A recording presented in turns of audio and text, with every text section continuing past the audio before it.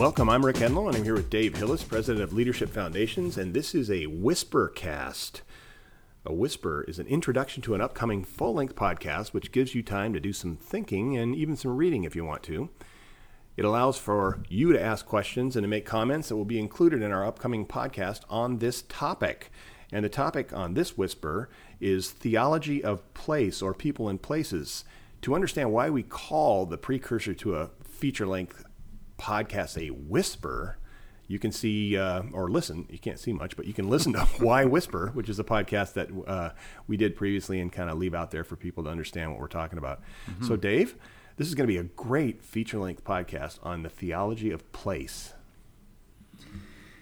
Yes. So I think that this idea, this whisper, Rick, I don't want to say that there are certain values or certain guiding principles that are more important than others.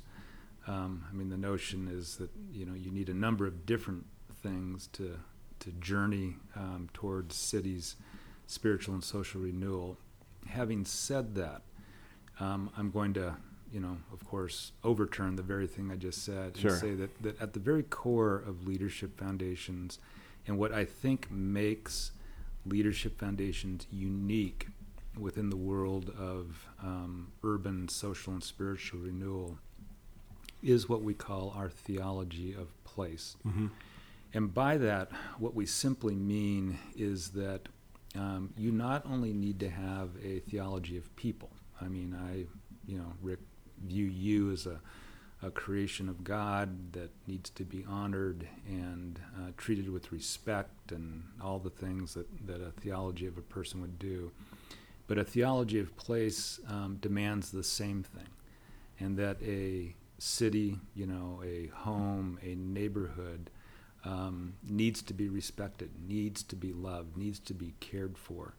And so Leadership Foundations have coined that term, theology of place, to really help us engage cities for the long term. And one of the just very practical ways that works itself out is that when Leadership Foundations get started in a city, that group of people, that organization, essentially commits to that city forever.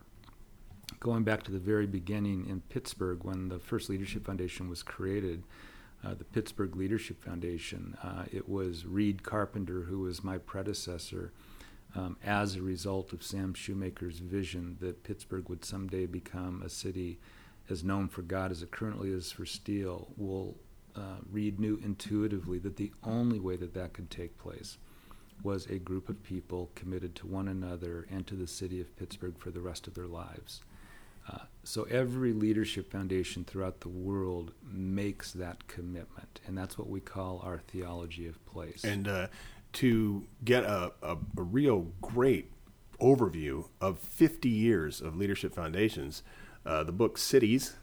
Yep, Playgrounds or Battlegrounds, Leadership Foundation's 50-year journey of social and spiritual renewal tries to describe what a theology of place over the long term would actually begin to look like, and what kind of things would begin to be created on behalf of that city, where children are now safer, older people are flourishing, and everything in between. And so in our feature-length podcast, we're going to kind of take apart the word place and ask ourselves, is that a geography? Is that a time-space continuum? Is that, we got to, because we have to understand that, and that's going to be really helpful. Right. And also to hear from some voices from people who really know how to articulate the theology of place. Yeah. In fact, we're going to have the great privilege of talking with Will McCall, who is the president of the Dallas Leadership Foundation and has now been doing it for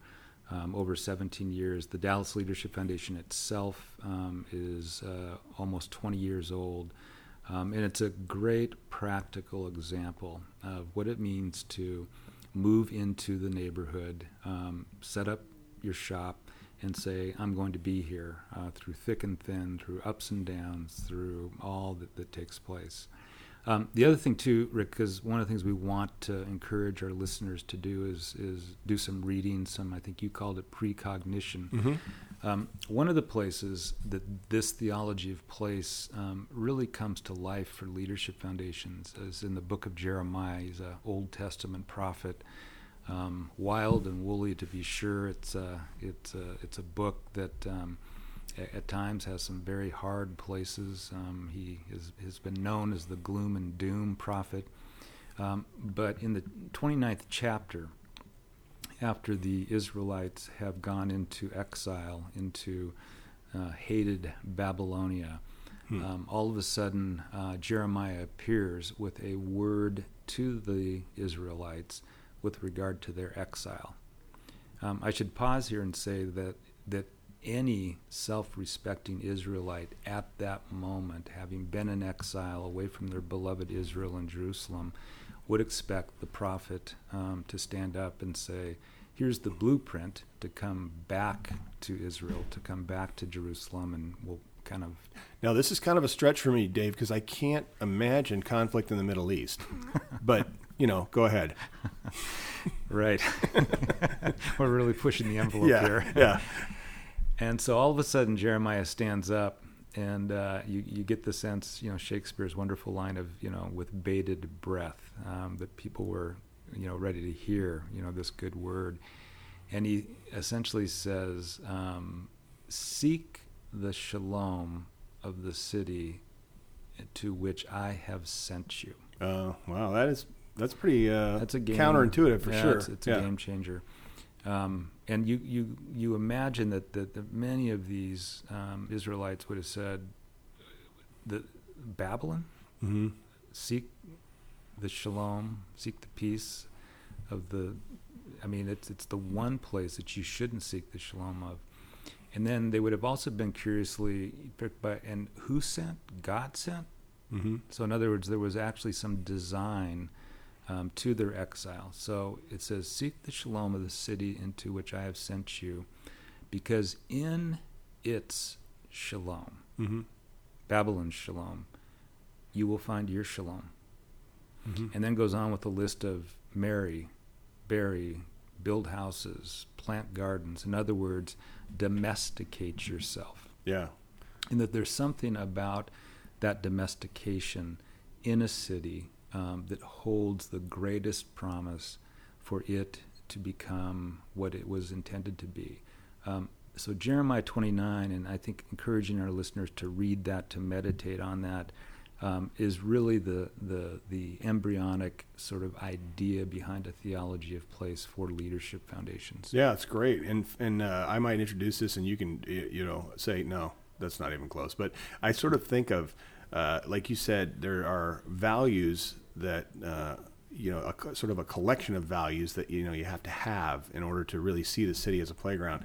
But I think of the values as like vital signs, almost like, sort of in a health context. And certainly this is the heartbeat, this is the pulse, the idea of theology of place. And I actually was so fascinated after talking to you a few years ago about this that I ordered some books on it and then had to wait to have you explain to me, what the book said. But so I think this will be a good feature-length podcast because it is, you've talked about theology. And in a lot of cases, for people like me, a theology was just, kind of where it ended, in terms of the spiritual input. Like it was just, let's make sure we understand all about God.